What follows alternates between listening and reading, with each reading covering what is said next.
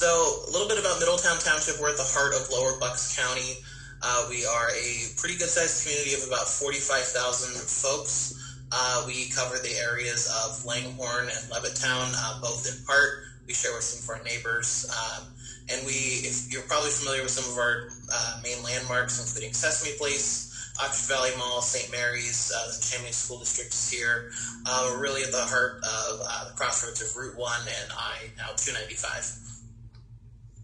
So our governing body is our Board of Supervisors, very common with pretty much all of the municipalities in our area. They meet 1 to 2 times a month to discuss township business, make decisions, and more importantly, engage the community, hear from them, hear their responses, and really weighing in on what the township is up to in a public forum. And so our last meeting was about 2 weeks before the shutdown on March 2nd.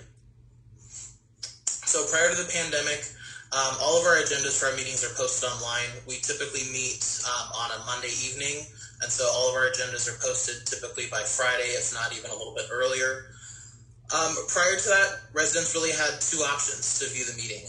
They could either come to the building in person. We're pretty centrally located in our township at our municipal center, or they could watch from home on broadcast. We do have a cable television channel that broadcasts to Comcast and Verizon, which covers pretty much all of our local cable subscribers. Afterwards, we do record our meetings and we post those to our website, and they are carded for each agenda item, so you can shortcut it, but that has about a 3-day delay to it. And prior to the pandemic, the only way for the public to really engage in real time with their elected body was to show up and make a public comment in person. So shut down, pretty much like everybody else, mid-March, we shut our doors. We did actually have a meeting scheduled for that next business day on Monday the 16th, ended up canceling that meeting. Shortly after, we held a brief emergency session to pass an emergency declaration resolution, which is a very common thing, and I'm sure pretty much all of our neighbors did, to open ourselves up to some potential emergency funding down the road. And it was about a month later, on April 13th, that we held our first fully virtual regular business meeting. And so in that month's time, we had to really kind of get a grasp on, how do we bring these public meetings to everybody when we're all sitting at home. We really were looking at the big questions. What platform do we use? How do we prevent hackers and malicious actors from getting in the way of us conducting our business and working with the residents? How do we accommodate the public's right to interact with and comment on the business of their government? How do we inform the public about the changes to our process? And probably kind of the most important global question is, how do we give people confidence in the government? We are facing completely unprecedented times. People are scared. Even those of us who work in government and, our coworkers are police, fire, emergency workers, there's some level of scared. We were scared too. And, we have to put on a brave face to give people confidence that, their leadership and their government has an opportunity to really lead them through. So that was kind of all weighing heavy on us as we were talking through our changes. So after, I should say, very early on, we did look at using GoToMeeting. We did that for a couple weeks internally. But really, once we got off the ground, we ended up finding Zoom was the best option. So we currently use Zoom Webinar. Early on, we did use regular Zoom. We used the breakout room function just as an added layer of security. But I would say probably by May or June of last year, we really felt like Zoom Webinar was the best product for us. It was affordable. We did consider working with some private vendors that have their own product, but really it wasn't worth the additional expense. Plus, they were even just difficult to get hold of because we were one of hundreds, if not thousands, of folks across the country trying to get hold of them, because now we all are trying to do the same thing in virtual meetings. And I would say the best thing with Zoom Webinar is that you have the ability to create a recurring meeting. Since our meetings are typically every 2 to 4 weeks, always on a Monday night, we're able to use the same meeting ID. And so for those of you who are familiar with Zoom, we can have the same meeting link. It's been up since the end of June. We've had the exact same meeting link, and it creates that consistency, especially for the folks who aren't super tech savvy. They have the ability to always expect the same meeting link, and that's been really helpful for us to get for those who are frequent attenders to our meetings. And so now for the viewing options, people can participate on the Zoom call. They can watch live stream to YouTube is now something new that we offer, which we link to our website and social media at the time of the meeting. And then we still, of course, have the government access cable channel. And I should add to this as well, since about March of this year, we have been doing hybrid meetings. So we still have all of these virtual options going on, but we are welcoming our residents back into the building if they would like to participate traditional in person. And to that point, public comment, it's a critical opportunity for the public to really weigh in and engage with their elected officials. And probably most importantly for them, it's anything that they say becomes part of the official public record. So it's all documented with their minutes and such. And in addition to the traditional in-person format, when we went virtual, we allowed people to text and email their public comments in. We still do. We don't get a ton of them all the time, but whenever there's some activity or some interesting agenda item, it's a great way for people to more passively engage with us, especially for the younger folks or those who aren't as embedded in our community or who are newer to the community. It's a great opportunity for them to very passively submit a public comment to the record. And then during the Zoom call, folks can raise their hands as a participant. Us as staff who are controlling the meeting, we can bring them in as a panelist with their camera and microphone on to actually speak in real time in the meeting. And that's a great way. It's a good control for us to prevent anyone who might be wanting to do anything negative to disrupt the meeting. So communicating all of these changes, of course, we use website and social media to get all of the information out to the public. We created an entire document, just a simple one-pager that outlines the expectations of that the community can have of the Board of Supervisors, and that the Board of Supervisors has expectations for the community of how to participate. Outlines all of our details. We have it online at middletownbucks.org/public comment. And as I said before, we use the same Zoom ID for each meeting. There's also a phone number you can use to dial in. All of those instructions are listed online, and we do read aloud the Zoom ID number and the phone number for anyone who may be watching on cable TV or the live stream who wants to hop online to make a comment in real time. And as I said before, since last summer, we've been using the same Zoom ID. So I really like that Jennifer brought this up because I wanted to echo what she was saying. We had a lot of failures along the way. And I think it's really important to embrace that and to recognize them as they happen and try to move forward and learn from them and make some changes accordingly. So we had one hybrid meeting last summer. I think it was in June, just because as everything was starting to loosen up for the first time. It was a complete failure. We were still able to get through the meeting, but we had devices inside of the room. People were on their own audio. It created a lot of reverb. It was really not an ideal experience, both for the members of the board who are actually trying to conduct the business meeting, but also for the viewers. It was tough.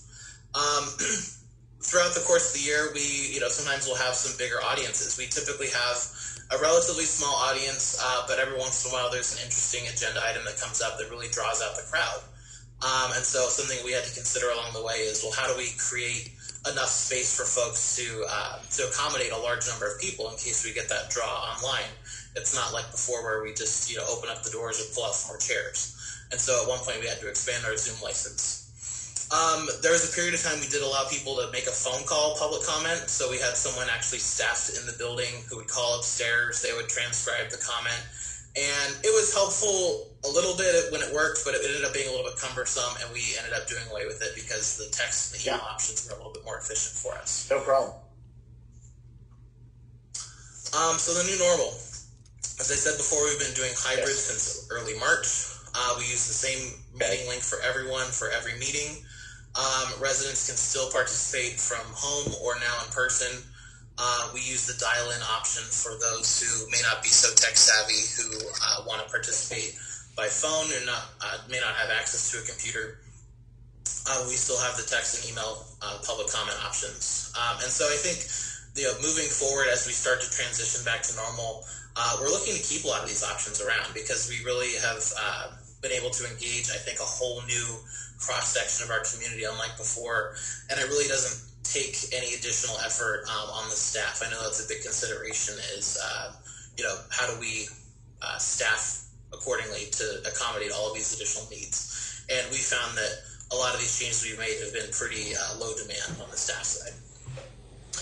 So looking forward, some things that we haven't necessarily run into yet, but that are kind of on the horizon for us to consider.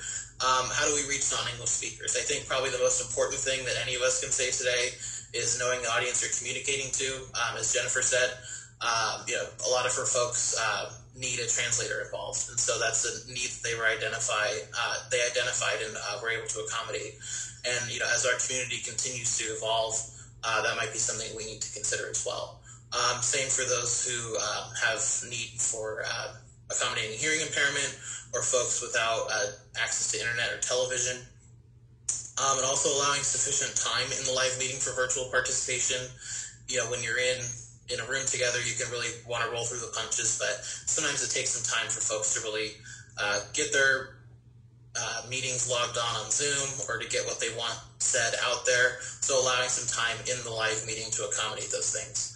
And plus, as we continue to look forward, any of the hybrid options, it does sometimes require additional staff time. For us, we already have a handful of staff who are participating in the meeting, and so we're now kind of just serving a dual function.